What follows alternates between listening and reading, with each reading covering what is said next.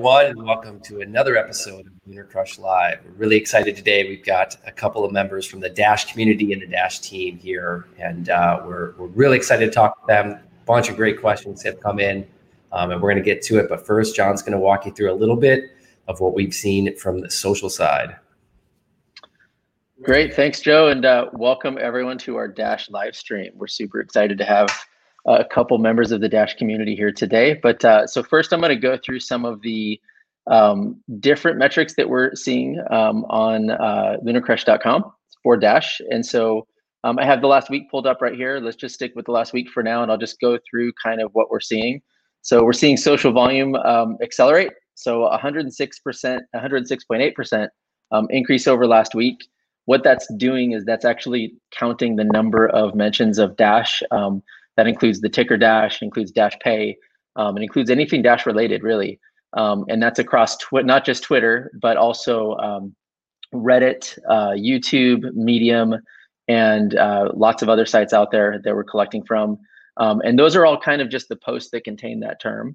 When we get a little bit deeper, when we look at social engagement, we're seeing some pretty big spikes here, up as high as almost 2.2 million engagements per hour.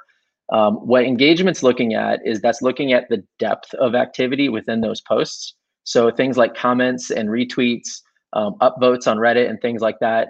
We're actually looking at all the depth of that. And what's really exciting about that is, if there's not, it's pretty hard to trick that. Let's put it that way. It requires a lot of people to be talking a lot about things. And so the fact that we're seeing a 70.1% weekly increase is pretty big. We're also seeing that social contributors, this is the individual users that are posting. So this isn't like, where volume could be a few people posting a lot. Contributors is the number of unique individuals that are posting. And we're seeing that number is also up 46.7% this week. So social activity is pretty hot. It's looking good. And I'll add also just a couple more things here. Social dominance. This is the percentage, when we think of market dominance or market cap dominance, this is the social variant of that, where we're seeing that the number of total posts that Dash has relative to the entire cryptocurrency community.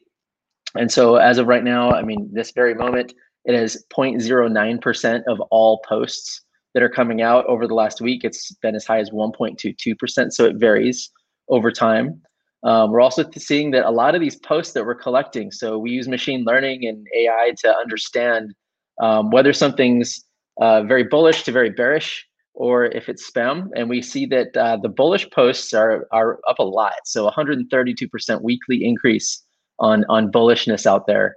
So it's been a great week. And when we look at who is actually posting these things and who is getting the most engagement, we also track individual influencer activity. So we see IPO Tweet, Ram, Stillman, Trimble with Greed. We've been posting this live stream a few times, so we're up there. Dash Help Me, C4 Chaos, Charlie, Zvibbleman, I can't say that very well, Sentiment, and The Street. So these are individuals that are posting a lot and getting a lot of engagement about Dash out there. We also see we have our brand new Dash tile here, and this is representing some information about the project, and so you can go on there and learn more. With that, let's bring our guests in today.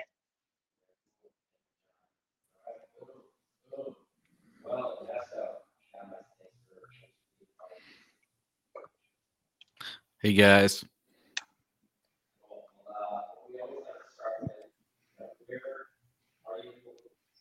Sorry, can you hear me now? Yeah. Welcome.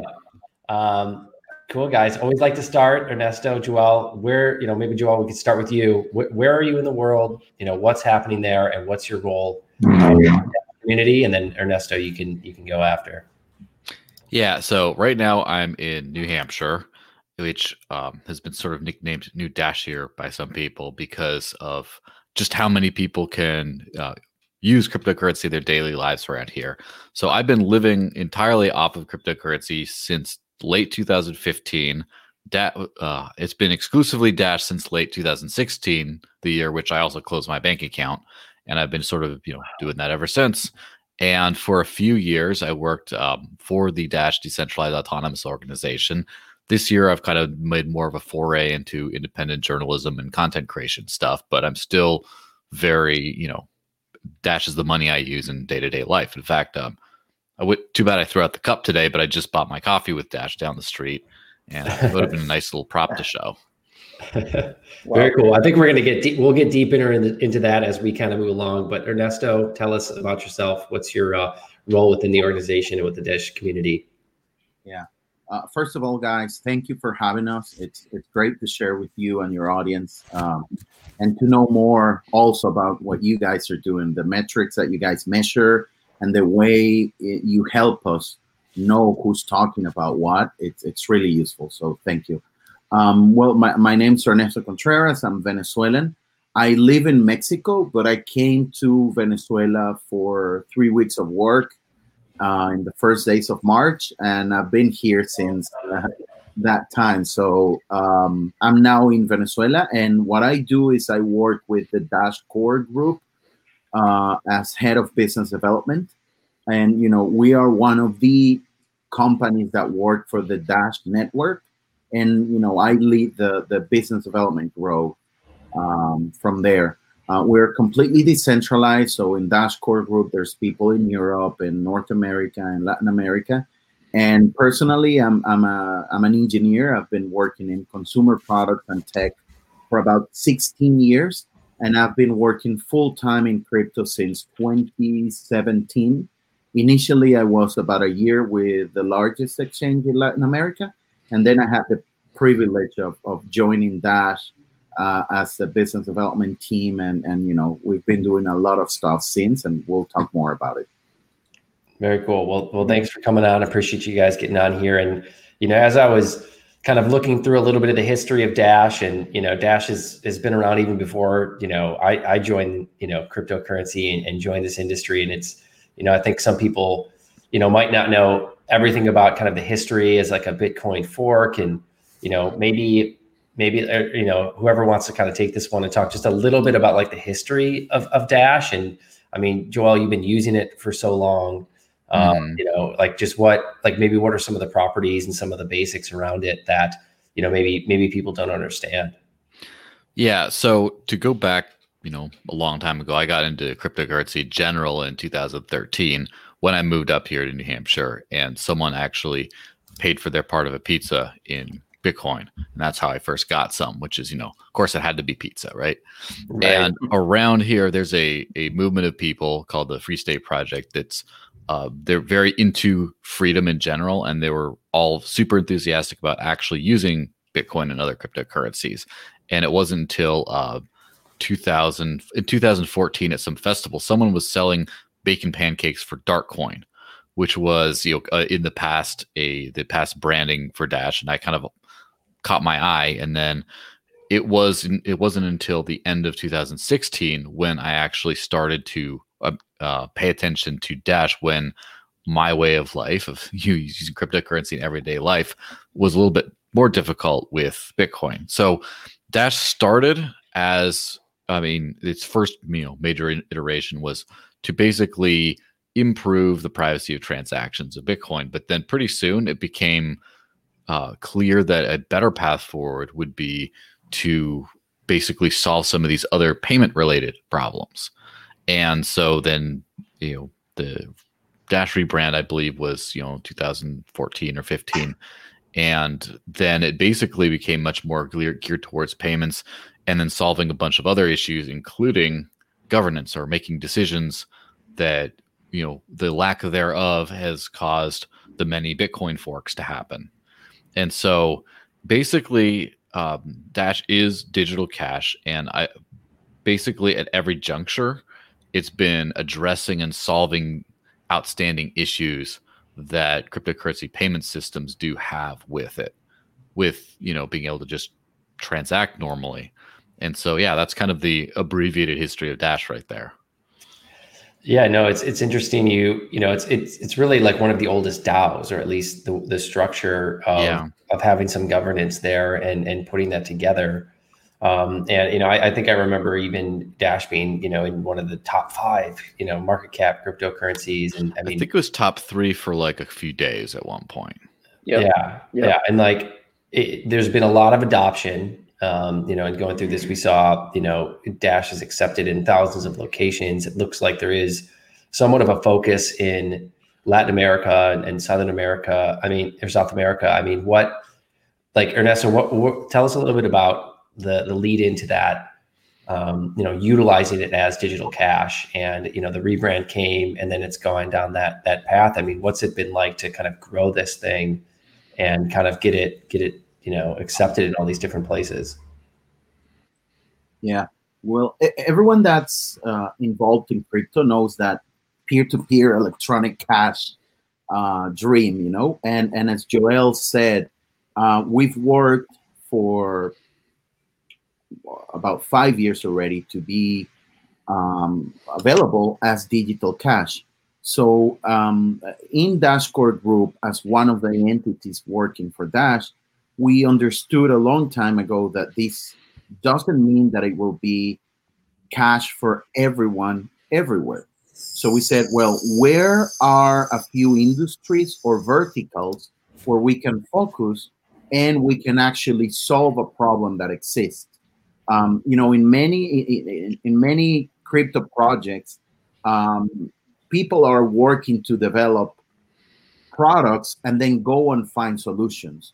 So we did the other approach and we said, well, where is a payment problem that we can solve with cryptocurrency and with Dash in particular? So about 2 years ago, we found out that there were 5 industries where we can try to focus and solve. They were, of course, crypto trading. They were cash-heavy industries, mostly the cannabis industry in the US, because these companies cannot open bank accounts. There's remittances, of course. There's broken economies, such as Venezuela, and there's gaming. So after working an iteration, we found that we've gotten some good traction in 2 of these verticals, cryptocurrency trading and Venezuela. And that's where we focus 80% of our time. We're also doing some efforts in remittance and gaming, and we dropped the cash-heavy industries because we found, as we were going to our integrators and point-of-sale providers, that merchants and people were solving the problem in other ways. So that's why you've seen that, we focus a lot on trading, and we just announced something that we called FastPass. And in Venezuela, where we're building an ecosystem where more people are, looking at Dash and using it as a means of payment, just like Joel bought his coffee in New Hampshire. Well, we're putting Dash in front of thousands of people every week and telling them, hey, here in Venezuela, because of the inflation problems, the dollar is everywhere. But just last week, I went to buy a bunch of ham and cheese at a bakery, and I had to pay $16.7. So I took out my 20, and the guy didn't have any change. So what happens there is that they either force you to spend the 20, or and I lost it, but they give you a little, like your purchase ticket, and they sign on it, hey, John Farho owes Ernesto $3, and then I have to go back with the ticket. And the reason I don't have the ticket is because I lost it. So that is one reason why we're pushing Dash as a payments option in Venezuela. And that has another upside because people are saying, hey, I can also put some of my money here. So, we're killing 2 birds with 1 stone, saying, hey, it is a means of a store of value option for people, and it's also a payments option. So that complements everything that is happening in the crypto world. And that is the reason why you're seeing that we focus a lot on FastPass, which is trading, and Venezuela, which is really using Dash as money. That's really, really interesting to see that. So is the reason that, you're literally getting an IOU from like somewhere that you're going to spend money. Is it because they don't want to have cash on hand, because by the time they're getting that cash, it's potentially losing some value because of the inflation? And so they're just like, I'm not holding any cash whatsoever. And so if you want to transact in that, they're like, here's the IOU, because the fiat cash that would give you is worth nothing. Yeah, what happened here in Venezuela is the mix of many huge problems, but the result is that right now the largest bill is 1/7 of a dollar. So 100,000 bolivars is, you need 7 of those to get $1. And prices, because of hyperinflation, have more or less become international. So if you want to go and buy a coffee, you're going to pay $1 and you need 7 of these bills, but you go to the ATM and the ATM only gives you 2 of them. So, I would have to go 4 days to the ATM to get enough money to buy me a coffee. So that means that physical notes are out of the picture. Then about a year ago, people started using dollars. Okay, that solves some of the problems, but what about change? What about, I don't want to have $300 on my pocket in a place that's also not so safe. So that creates other problems. So what we're seeing is that Dash is a perfect complement to solve some of the payment problem in a broken economy. And, on top of that, you start seeing that, there's a translator that helped us to finish some work. And how do I deposit the money to this guy because he lives in a country that has other political problems and is blocked?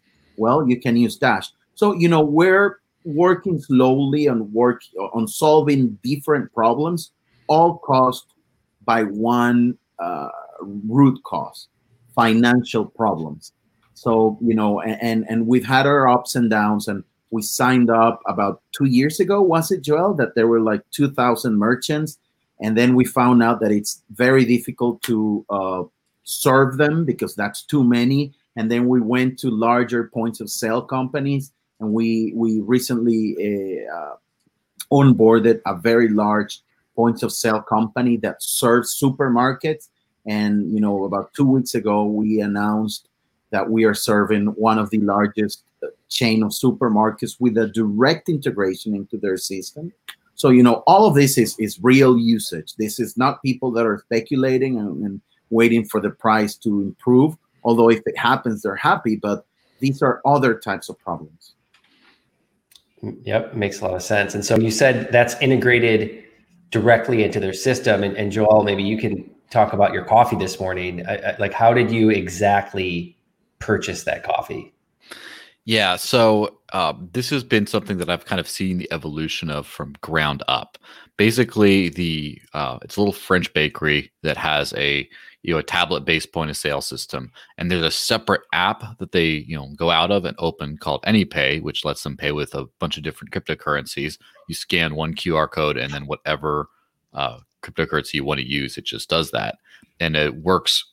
It used to not work nearly as well as it does now. It works blindingly fast. As soon as my thumb leaves the send part of the screen, it just is confirmed and little confetti goes, and there you go. It works. The story behind that is, at first, there was a couple of tech entrepreneurs here that loved cryptocurrency a few years ago, and they just wanted to spend it around town, and there was no way for them to do that. And then they basically set up a few businesses that were friends of theirs with regular wallets, and just said, oh, this is how you take a payment. And of course, then the owner's not there, and then they can't pay. And so basically they just built this cryptocurrency point of sale app called AnyPay from scratch, just so they could spend it around town. And it's gone through quite a few different iterations and gotten much, much better, more polished, things like that. And now there's actually a couple of different point of sale systems that have AnyPay integrated into them.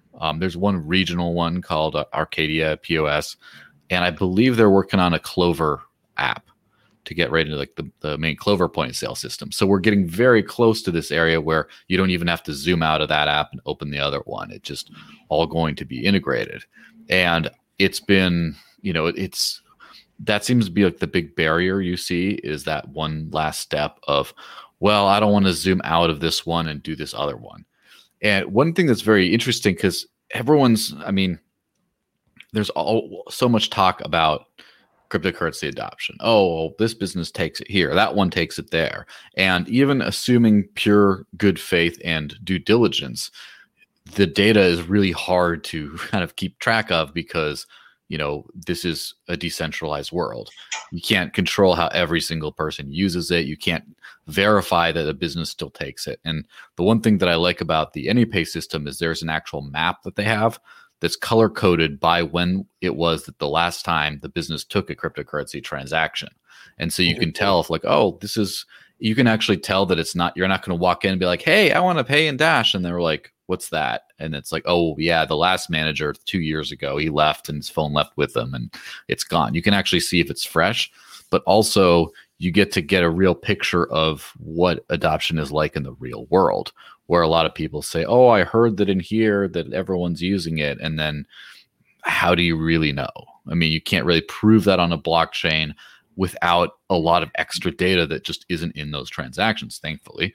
But with systems like this, you can actually see like, oh, someone's buying something every single week at this place over here with cryptocurrency.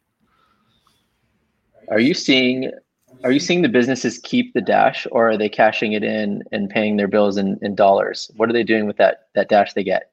It really depends. I think most of them around here are keeping it, which is very, it's very unique. I do jiu-jitsu at a school not far from here, and they cash it in all like right away. And when I convinced them to take it, it was just, I wasn't trying to say, hey, this cryptocurrency stuff, why don't you hold on to it and see what happens? It's like, that's a little, much risk for a small business in the US. Right. I'm sure in somewhere like Venezuela, it's a little bit less risky because just holding the national currency is extremely risky because it's going to go down in value.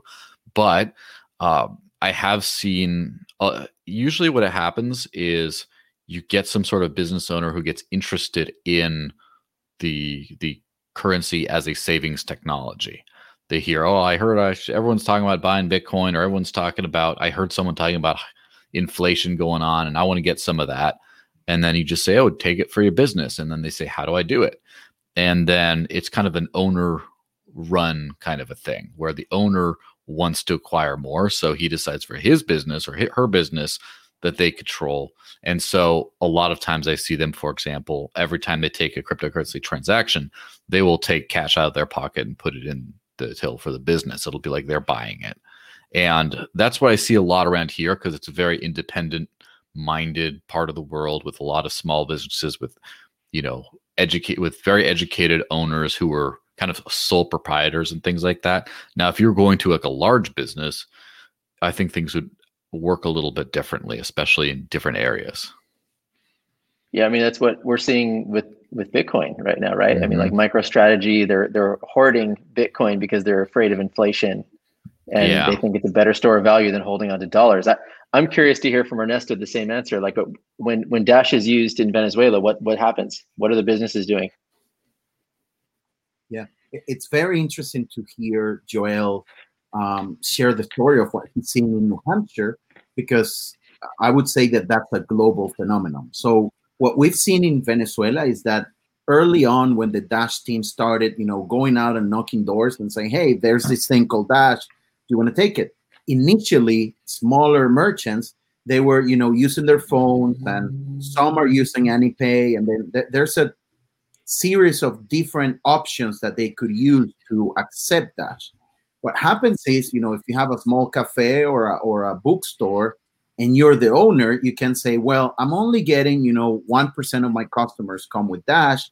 So since it's a small amount, I'm going to hold it or huddle it. But then when you start going to larger merchants and, it's not, Ernesto calling the shots, then you start needing other solutions. Let me quickly share my screen and show you how this supermarket is working, because I believe this is the evolution of, what happens when you go beyond having different screens to pay with crypto or the phone, and you integrate it directly into the payout system. So let me know when you can see my screen. Yep, you're going to have to go to your other tab. Yep. There you go. All right. So this is me actually paying in the supermarket. So, you go to the store and you select your product, and then the person goes and check out their monitor. This is the same system, and instead of selecting to pay with cash, they say Dash or digital cash. And then they press accept, and there's a QR code. This particular screen didn't turn, so I had to move a bit around, but the other ones, they have two screens. And then I'm telling them how I'm just pressing press. This was the first transaction before announcing. So there I go, press, and they confirm. Wow. Very nice. Welcome to the future. What was that? So in a situation like that, confirmation is a really big deal. How long does that take to confirm? Well, in this case, when you pay with Dash, it takes about 3 or 5 seconds if your phone is ready. The way they set it up, they send me the QR code, and on the two-sided cashiers, you don't need to turn. This was on the pharmacy because I did a run on different places. So on this one, you scan, and then they press that it's been paid, and it confirms. So it's about 3 seconds in total. And what's really cool about this is that it makes it very easy for the cashier to use it. And it's starting to, this merchant processes more than 1 million transactions a month. So what we're having is that people that are walking by and they're seeing Joel pay with this phone, and they're like, hey, what is that? And then you're exposing this to more people, and we'll grow into more of this type of integration. And they complement the other types of integrations that Joel is describing. And we also have in Venezuela, the coffee shop, the bookstore, they are all close to the supermarkets. So eventually we hope that we'll have more and bigger ecosystems where people will be exposed to this thing called cryptocurrency. And through Dash, they will see that they can not only solve their problems of payments for today, but they can also, start having exposure to other types of currency that is better, is decentralized. No government can take it away from them. And that's why we focus here in Venezuela, because unlike, Europe or other places where the economy, I'm going to quote it, is more stable. Everybody's complaining about stability these days. But, here the problems are more evident. Yeah, on the subject of confirmations, because I do remember back in the day when I was living on Bitcoin and I'd have to, pay for things. And there was a time at which a lot of services started to require a confirmation. And then that confirmation timeline became very hard to predict. And so I remember trying to check out a shopping mall, buy a gift card for whatever store I was in. And it's like 20 minutes to an hour later, I'm still walking around waiting for a confirmation so I can go to pay. And because I use Dash for services like BitRefill is one of these great ones that lets you buy a gift card for just about anything, I just buy it and it's instant. And for example, I was traveling this last week and just getting an Uber. I'm like, oh, do I have enough Uber credit? No. And I'm calling the Uber, and as he's driving in, I'm buying more gift credit with Dash and just putting it in the app, and it's working right there. I don't have to wait at all. And it's easy for, if you're, say, depositing on an exchange as a regular trader kind of a person, you don't really see it as much now. But if you're living off this stuff, you're using it as money, that waiting time really, really hits you hard. And just the fact that with Dash transactions are settled in, under 2 seconds, usually, it just really makes a difference when you're actually in a point of sale real world environment. Yeah. And just don't forget to mention, Joel, what happens when transaction fees go up $2, $3, $5. Then that Uber is costing you, a lot more than it should. So, digital cash works much better. Yeah. There's a friend of mine who has they opened a bread delivery service, and they accept a few cryptocurrencies as well as cash. And about a third or a half of their orders were in Bitcoin because that's just what people know about. That's what they have. And then recently they started to see a drop off, and customers be like, hey, I was going to pay in Bitcoin, but I realized the fee was going to be more expensive than the bread. And, then of course, then you can say, hey, why don't you switch some of that over to something that just works and is quick and cheap and, actually makes sense to pay people with. So I got a question, if we can go a little bit deeper, Joel, on you decided to start using Bitcoin first, it sounds like, and then Dash. Yeah. Why? What was the why behind this? Well, I'm kind of I'm not a very patient person. And when I hear about concepts, I like to try them out in the real world. And so, for example, I learned from a relatively early age about, the origin of money and things like that, and where precious metals came from as a store of value and a medium of exchange, and then how paper money were originally certificates or IOUs for that actual gold or silver. And then over time they phased it out, and then seeing the purchasing power go down. And so my father's Mexican, and I grew up in the north of Mexico for a while. And I remember my grandmother, after she passed away, were clearing out her house and had all these old peso coins. And from before, the peso crisis of the 90s, and just like, what are these? Oh, they're worthless. But they're money. How are they worthless? Well, they didn't work out, and they just made new ones. And it's like, what? And then always seeing the exchange rate of, when I was using both currencies, it was 7 pesos to the dollar. Now, what is it, Ernesto? Do you know? It's probably 20 to 1. Yeah, it's something like that. And so just seeing prices change in my relatively short life, you don't just accept, at least someone like me doesn't just accept life like that. Like, whatever, our money's bleeding value, even though there's better ways of doing things. So when I started using Bitcoin, I just, got my first Bitcoin, started to, see how it worked. It kind of clicked to me that this is something that could be absolutely huge, that it's not liable to be inflated, and you can just send it peer to peer. I think that was before a lot of payment apps were out there for, fiat currencies, and just being able to like scan a QR code and send it to someone, and they don't have to just download the app and you can get started right away. You don't have to put in your ID. You don't have to do this other stuff. That kind of got me into this. And so after telling people about this thing I was excited about for so long, it just became a thing where I started to realize, there's a sense of responsibility, because someone might just say, oh, I heard this guy is all excited about this future of money. I'm going to put my life savings into this stuff. And then it's like, well, I might as well, use it and rely on it so I know what I'm talking about. So I can at least sleep at night knowing that whatever I tell people is from my own personal experience. It's not just hypothetical. It's not just, oh, I read some white paper and this sounds cool. It's like I use it in everyday life. So that's kind of why I decided to go cold turkey and just, stop accepting fiat currency for payment and just only do cryptocurrency and close my bank account, is because they say be your own bank and all this kind of hype stuff. Well, let's find out, right?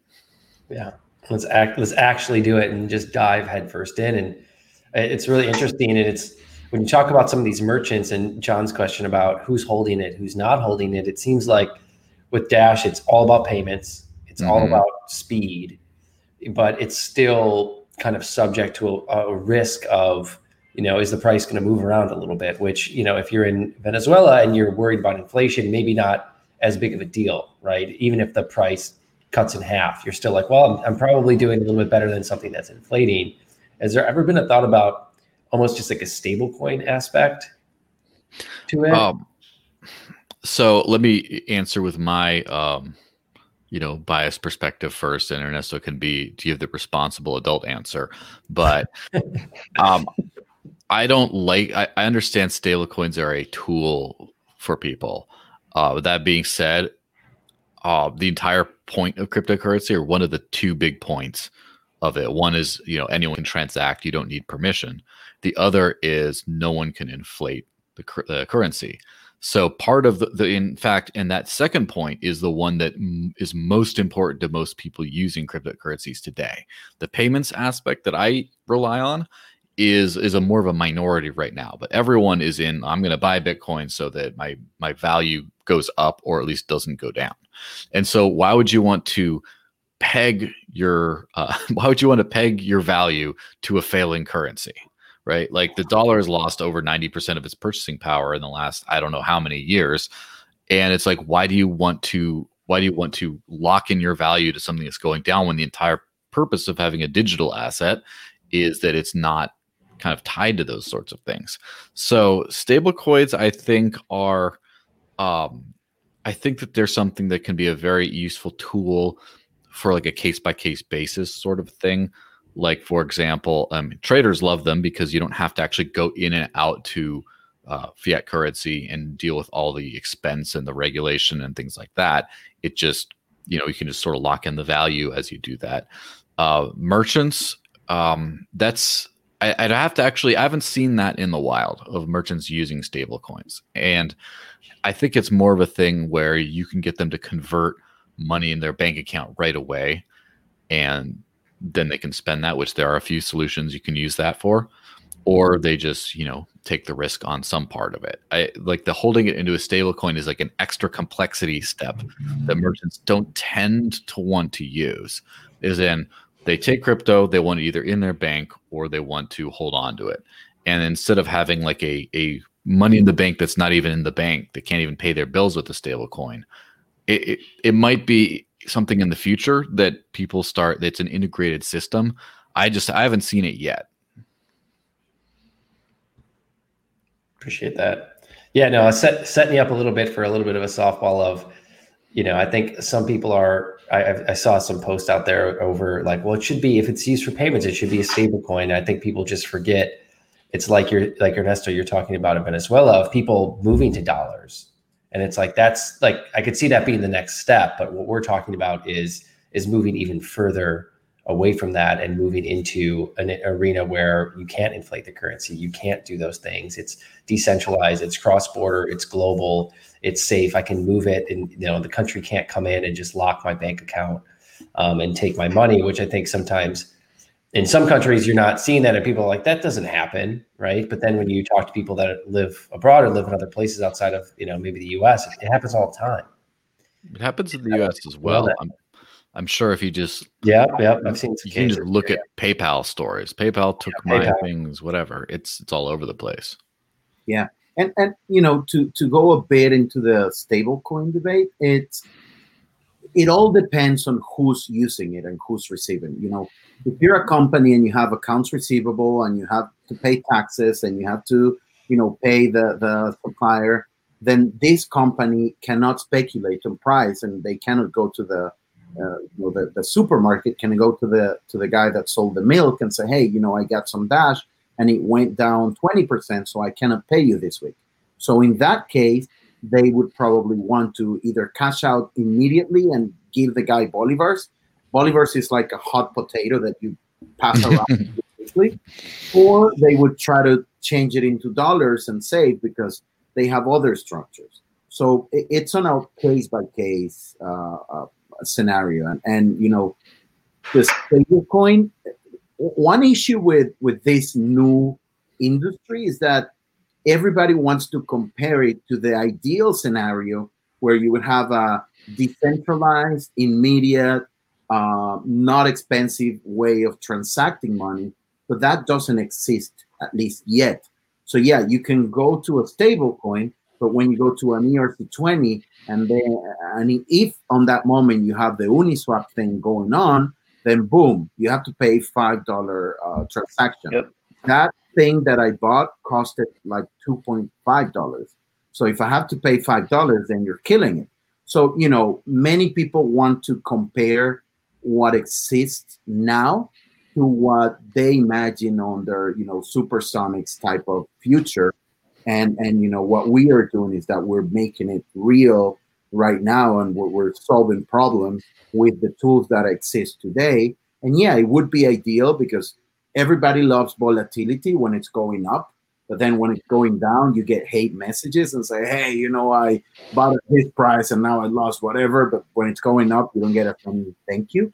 That's why I never tell people to see this as an investment unless they're aware that they can lose the money. I'm sure Joel has found some way to, cover himself from the down markets. And that's what we open up the doors to all these merchants and people that start using crypto in places where stability is the norm. Very cool. Yeah. And so, what are some of the projects and some of the kind of offshoots are people developing like with Dash and kind of integrating it into some of the tools that they're building? Is it more kind of point of sale type oriented projects that are trying to utilize it for the speed? Where do you guys see kind of the most growth right now, with Dash? Yeah, well, there's different projects doing different things. If you go to dashcentral.org, you will see our treasury. anybody around the world can go there and submit a proposal and say, hey, I want 100 Dash, which right now is about $7,000, to do this integration so that I can plug into hotel bookings, or I want to develop a platform so that people can send and receive Dash on feature phones, because not everybody has a smartphone. That is actually what a team called Dash Text did out of Venezuela. And then there's teams that are saying, hey, we want to do journalism and talk more specifically about Dash. So then you have organizations like the one that Joel used to work with, Dash News, and they evolve around time. So, you start with some things and then you go into the others. But, we've had over 100 teams globally apply for grants here, and some continue working after 3-4 years. Others do, 1 or 2 times funding so they can finish a project. There's there's wallets. There's obviously integration into exchanges. Yeah. Dash Text. There's Dash Nigeria. There's many different projects, and in short, that covers points of sale integrations. It covers teams for merchant adoption. It covers technology development. I don't know if I missed anything there, Joel. Yeah, well, there's something else that's pretty cool. There's a dashdevs.org is a good place to start there. But there's a whole bunch of development happening on Dash platform, which is the next stage of Dash's evolution. In fact, it used to be called Dash Evolution, that people are building a whole bunch of apps for when that's released on mainnet to do all kinds of cool things. And the one I'm particularly interested in and have been sort of helping consult on is a Twitter variant that's basically a Dash-based Twitter that would use Dash identities as like a login system, and you'd control all your own data, so you can't even, you can't get censored and delete your account and everything's gone. And you can actually send money back and forth in that whole thing. And so that's something that I'm particularly very, I'm pretty excited about. But there's a whole bunch of things being built right now. And when this thing goes public, I'm pretty sure that people are going to be very, they're going to be very interested to see exactly what happens, because that's one of those things that made Ethereum really get popular. Is it's not just what Ethereum does on its base, it's what you could do on it, that people were just building all kinds of cool things. And Ethereum's had a scaling issue of some kind for, 3.5 years, I guess. I don't know how long it's been since there's been some sort of limitations, but it's been a long time. And so imagine if you can start building things like that run faster, smoother, that don't have those kinds of issues. So that's something that I'm very excited about. So Dash Cloud, Dash Platform, is this is more of is it a decentralized internet, or is it like a dApp, like a framework to build dApps on top of? Yeah, it's basically a framework to build dApps on top of. I'm not the most technical person in the world, so I'm not sure how much in detail I could describe, but basically it's a data contract platform.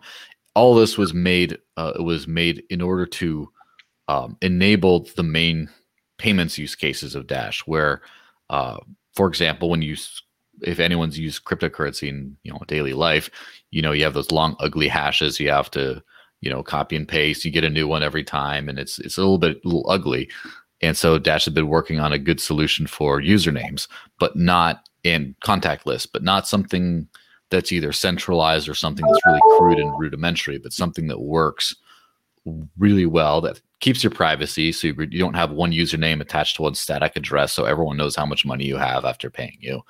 That you actually have a social aspect to it, where like I can friend Ernesto and I can keep all our transactions between ourselves. I can pay him, he pays me. I can go see all my transaction history with him. But on the blockchain, you can't actually just see that it's just been the two of us transacting the whole time. And so in order to enable that, they built this thing called Dash Platform that's hopefully going to be released on testnet, any week now here. And yeah, it's going to be pretty cool. I've already been sort of one of the alpha testers of the username wallet, and it's pretty slick. Yeah. So to add a little bit more of flavor to that explanation, it's platform puts another layer of usability to Dash. Like right now, it's very fast and cheap to transact with Dash.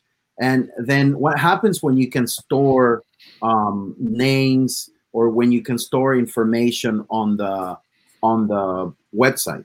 So on the network. I'm sorry, on the network. So what happens is, first use case is the names that Joel is saying, but there's many more use cases that we still have not figured out, and we will eventually start seeing when the release is out. So it's kind of a mix of a very powerful payment network with a way of storing data in a decentralized way.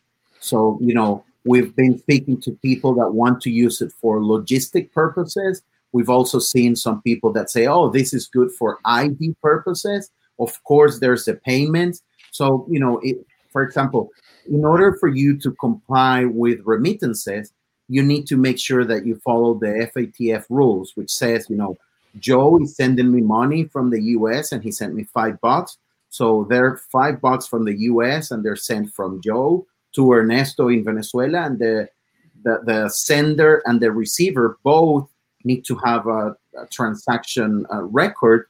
So if somebody says, hey, this was illegal money, you can say, no, this was Joe from Ernesto. So with this platform, there is the possibility that somebody builds a decentralized app that is compliant with current regulations for those that want to solve for that use case. But just like Joel said, what's really, really cool is that the platform will be out live, and more people will be able to see it and say, oh, I can build this solution for this other problem that I have with all these tools. So this is just the beginning. Names are the starting point and the first release that we're working on. And we're sure that many, many more people will come up with really neat solutions. Something you just said about a transaction record, and I thought of Joel living off of Dash. Mm-hmm. And you're in New Hampshire. How do you deal with taxation and all the transactions and all of that? I mean, you're obviously buying. Did you buy a long time ago, and you're having to deal with every transaction? And I'd be curious to hear more. Well, let's just speak more in hypotheticals, that there are ways of doing this kind of stuff, and that's one of the reasons why something like this, like Dash platform and all this, is so important, is because it makes this kind of stuff much more feasible, much more user friendly, to where you can just say, all right, here's my list. Here's all the transactions I did. No one can see this big transaction list between users except me and you, the other user. Just export it. There you go.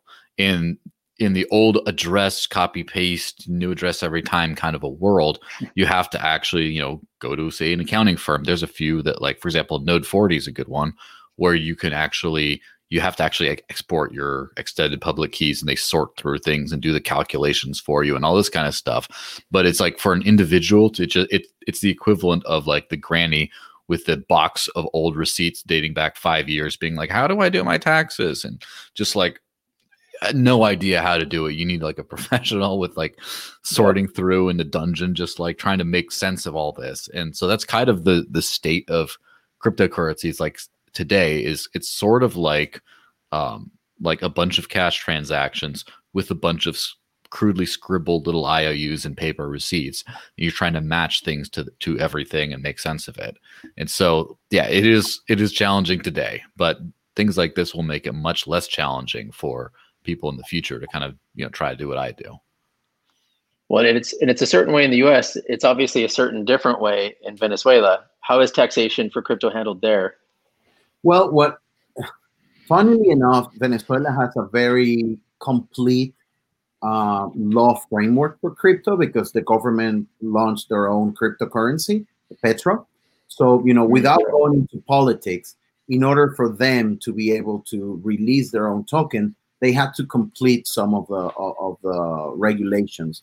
And what happens is that because companies can also use dollars, US dollars, then they take all of their payment methods and they write that down as if it were bolivars at today's exchange rate. So let's say, let's say that I buy something that costs one Dash, which right now is $70, and let's say that the exchange rate was 10 to 1. So they would take my Dash and they received 700 bolivars. So it doesn't matter what payment they take in, they write it down in their books as the exchange rate of bolivars. And that's how it works here in Venezuela. So it's different. And to Joel's point, what's really cool about Platform is that somebody will be able to build this decentralized app. And as they start getting transactions, they can record some of them on the cloud. They don't need to record the full transaction. They can just hash it. And then whenever they need to submit their taxes or stuff, they can prove with the hashes that they actually did receive one Dash and the exchange rate was X. So this is, a very, very modern and new type of way of working with payments and data. And it will still remain, private for people so that, you don't need to worry about putting all your tax receipts on the cloud. So it can be hashed, but it all depends on what the developers will do. So it's definitely, that's why we called it a platform, because it will enable many things that we still didn't even think about. Very exciting. Well, I'm most excited about your decentralized Twitter. That sounds really, really cool. Yeah, absolutely. Lots of issues there right now. Tell me about it. To say the least. And so, guys, I know we're coming up on the hour here, and you did want to talk. I know we talked about it a little bit, but is there anything else you wanted to cover around some of the adoption efforts in Venezuela and kind of what's happening there? We covered mostly of the projects we've been working on, and something that's really interesting about Dash is that because we're a DAO, anybody can go to dashcentral.org and propose a plan for growth. So we at Dash Core Group, we focused on trading and what Venezuela means, which is, a lot of Latin America. But, we have communities in Nigeria. We have a large community in Thailand. We have people also in the DACH countries, Germany and Switzerland. And, if anybody's interested in doing stuff and growing their crypto projects, they can go to Dash and dashcentral.org and be part of the community. So, it's not only about business development and marketing. We've also funded wallets, and, the Dash network has also funded exchange integrations. So, there's lots of entrepreneurs there that are working in crypto projects, and sometimes they're cash short. They can come to Dash and get a little bit of cash to complete that project and help them, take cryptocurrency adoption to the next level. Everyone talks about holding and not spending your crypto, but if you don't use it, you're not helping the ecosystem, develop solutions. So yeah, it's good to try to make some of the upside, but the upside will come only if the ecosystem and the usage and the solutions come. Yeah, I'll add a little twist to that as well. A lot of people say, well, why don't you just hodl? Why do you spend? Because if I didn't spend, I'd have to hodl some fiat currency that goes down in value over time. So why not, like say you have to have, let's say, $1,000 in your account at any time in order to just do spending on, regular things. It's like, that's an extra 1,000 that you're not hodling, that you could hodl, but then spend from at any period of time. And also a lot of people talk about, hodl and then value. What do you do with value? You have to spend it at some point. And every time you have to spend it, if you don't know how to use it, then you're just stuck saying, will anyone buy my Bitcoin? I need to spend it in an emergency. And then you're at their mercy. Whoever wants to say, oh yeah, sure, I'll take a 20% fee to convert your hodled Bitcoin into dollars, so then you can actually pay your bills with it. And then all of a sudden it's just not as good. I'd prefer to, live in the world of hodl rather than just dip my toes in it once in a while. It's a really good point. When you think about, it's even when you talk to some of the best money managers in the world and you watch some of this stuff, that like Warren Buffett's never not invested. He's always invested, right? And so in essence, all he's doing is taking fiat and trying to invest as much as humanly possible. Even when the market's down, he's finding a way to invest. Mm-hmm. So if you're a believer in what you're investing in the same way where he says, this is a forever hold, I'm going to buy Apple stock, I'm never going to sell it. Well, why wouldn't you? How nice would it be if you can just spend that when you needed it, right? Yeah, so we're going to see this kind of coalescence of, hey, I'm just going to, as opposed to taking money that I get, putting it into fiat, putting it into crypto, it's like it just goes straight in. Now I don't need to worry about that in between, and I'm investing it into community. So I think it's a really good point. Yeah, very cool. I did. I had a couple more questions around. I mean, we could probably go all day on Venezuela and the way that you kind of go through it, but I know we're kind of coming up to it. So, John, unless you've got anything else, I want to talk for the next 6 hours how to live off of cryptocurrency, but we all have other things to do. Well, what you can do is go to YouTube and look up how to live on crypto in quotation marks, and I'm actually doing a video series on that. So. There you go. Okay. Send me a link. I'm gonna watch all your videos. Yeah, that's the homework for after the show, right? We'll give you some love. We'll retweet those things. Yeah, cool. I did have one more question, Ernesto, on where people can go and they can build and get grants for building stuff. Do you guys have? Because some people, they just want to build and maybe they don't have an idea. Do you guys have like some preset ideas for people and? Almost like kind of like a bounty where it's like, hey, we'll give you this much to build this next piece of the infrastructure? Or is it just the entrepreneur comes in and says, here's my idea and submits it? Yeah. What you've described is something that I've heard community members talk about, but we don't have, like a path of saying, hey, we want to build stuff around it. What we do have is that we've shared our strategy and we have a clear growth strategy from DCG. So some of the community members around the world, they say, hey, we can complement it this way. But what I would recommend to people is, to follow DashPay on Twitter, go to our Discord, Instagram, and Dash Central, and they can start engaging with the community and talking to some older community members, to other community teams, and then figuring out how they can, number one, interact with the Dash teams around the world.